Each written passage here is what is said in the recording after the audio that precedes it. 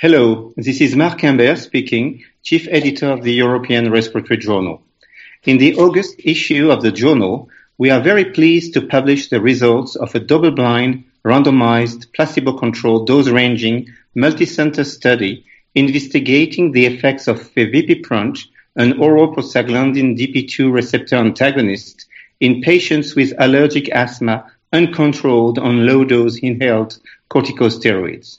It is my pleasure to invite Professor Eric Bateman from the Division of Pulmonology at the Department of Medicine of the University of Cape Town, South Africa, to discuss this article.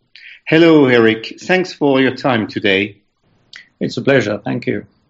Well, your publication concerns a trial of an oral prostaglandin DP2 receptor antagonist developed by Novartis for the treatment of asthma. Please, could you explain to readers the relevance of the prostaglandin DP2 as a target for treating asthma? Yes, thank you. Well, prostaglandin 2 has been put forward has been known as an important mediator in airway inflammation and inflammation in general. Its natural receptor is the DP2 receptor, sometimes called TRTH2, and it's present on many inflammatory cells, very notably on Th2 helper cells, from which it gets its name, which are key, of course, in allergic inflammation.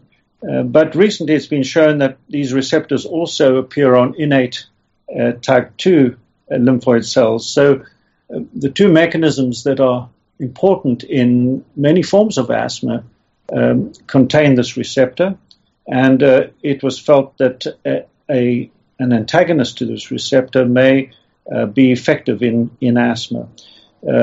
Eosinophils also have these receptors, which are responsible when activated for chemotaxis and degranulation, and even epithelial cells are affected by prostaglandin D2 and may be important in the repair processes that are part of the asthma reaction. So there's a good rationale for considering this a relatively upstream mechanism affecting many classes of cells, which, if inhibited by an effective drug, might result in improvement in the airway inflammation in asthma.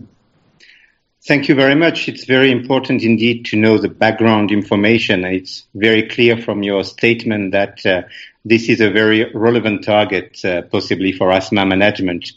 Could you describe the design of the study and the main results, please?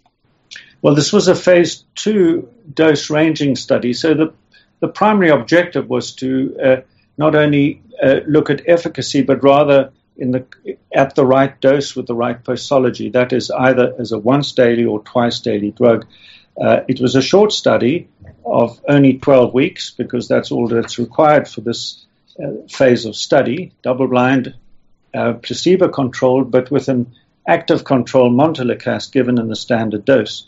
It was quite an ambitious study because there were 13 doses of fevipiprant employed, from a very low dose up to a rather high dose, and with once and twice daily dosing. So the patients were patients with allergic asthma based upon history, presence of specific IgE, or a positive skin prick test. So that was the inclusion criteria. They had to have some impairment of lung function, and also to be uncontrolled on at least a moderate dose inhaled corticosteroids.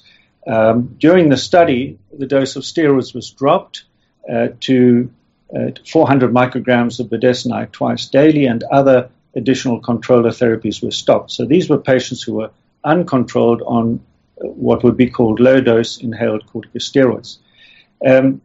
The primary endpoint, which is required for dose-ranging studies, was pre-dose FEV1, that is after 24 hours of treatment, but at week 12.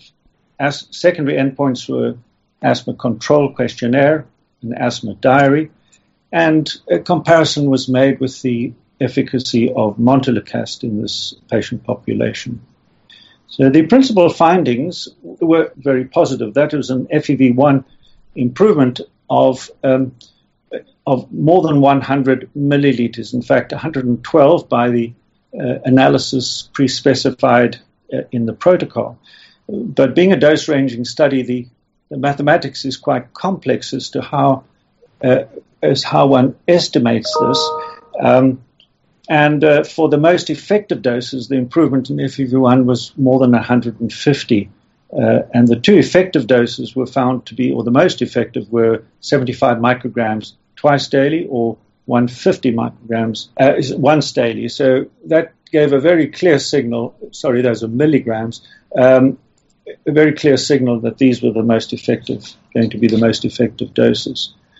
Regarding the secondary outcomes, the asthma control questionnaire and the symptom control, there was no difference from placebo. So these were negative findings. And indeed, montelukast, although it achieved similar improvement in FEV1, also failed to result in improvement in these secondary endpoints.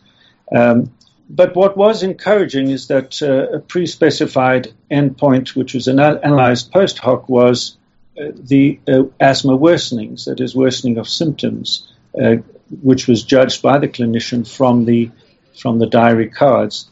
And this showed a difference between the two active doses, the active drugs and placebo. So perhaps there was also a suggestion of clinical benefit other than FEV1.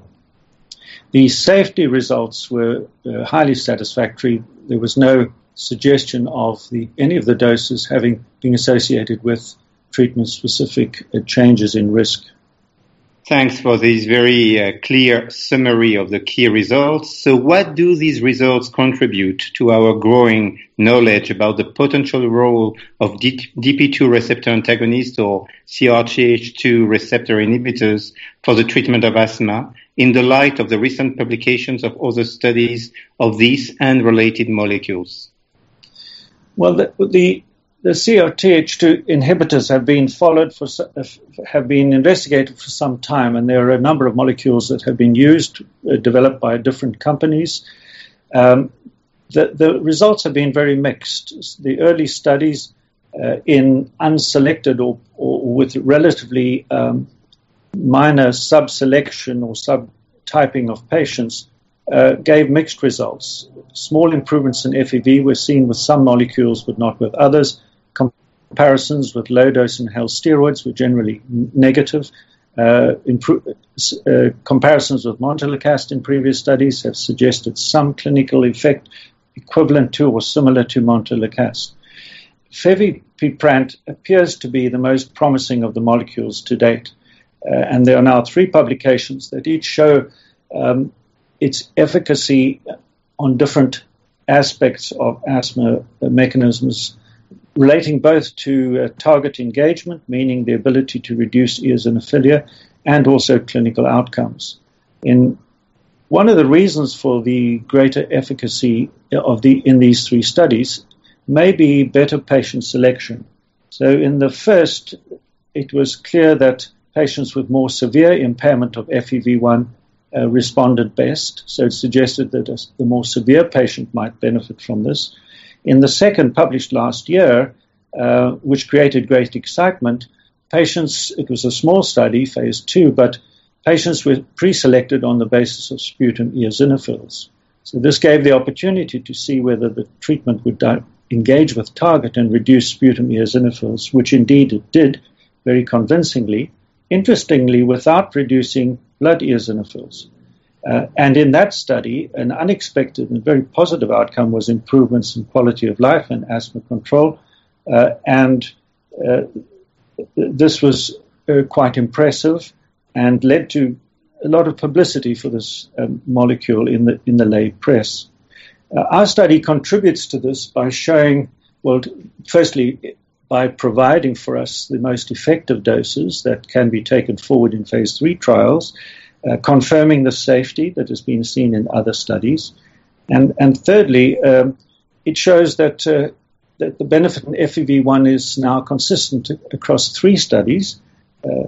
On the other hand, in our study, which was only a 12-week study, there was no improvement in quality of life or asthma control. So that will really have to wait. The answer to the question of whether it will be effective has to wait for the results of phase 3 studies.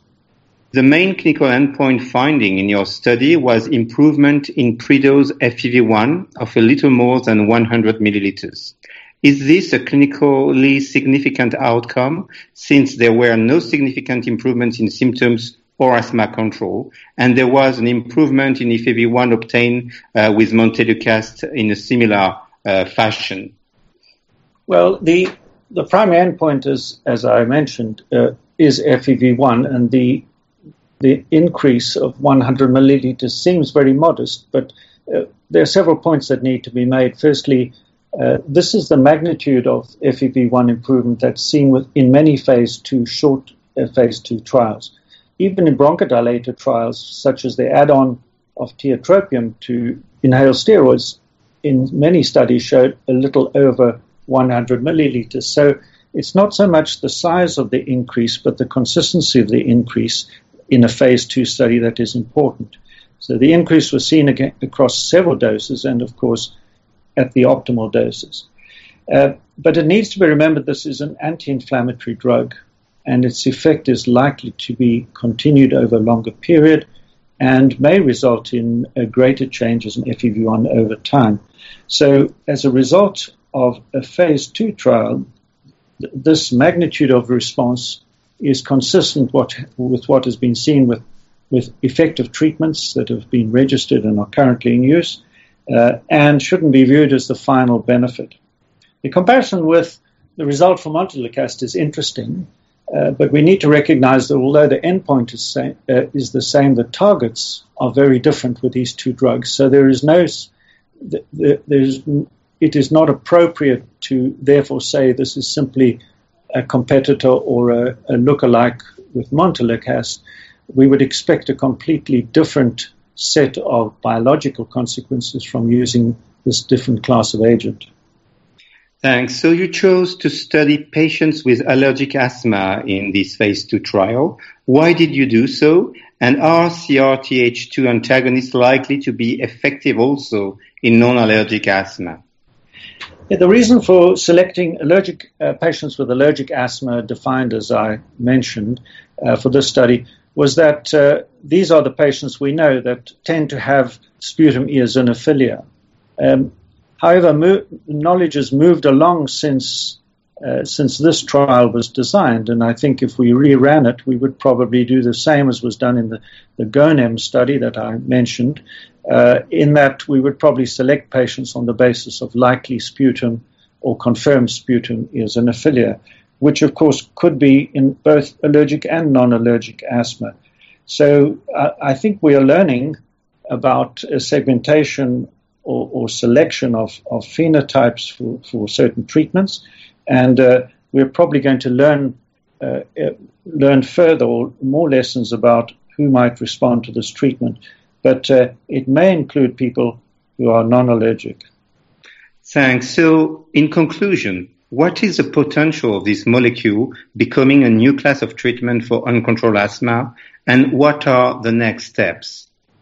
Well, the next steps are clearly that there's enough reason now from these three studies, and especially from the current study, for moving ahead with phase 3 trials, looking at the true clinical efficacy, and these will have to be of at least 6 months duration, and of course for safety even longer. And the outcomes of these will determine its placing within our treatment guidelines. However, there is no doubt that there are several attractive features of this treatment.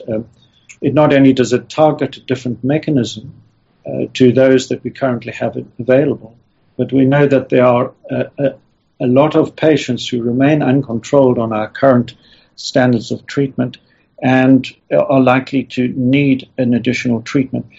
Another major advantage, and one that I see being the most important, is the fact that it is a once-daily oral treatment.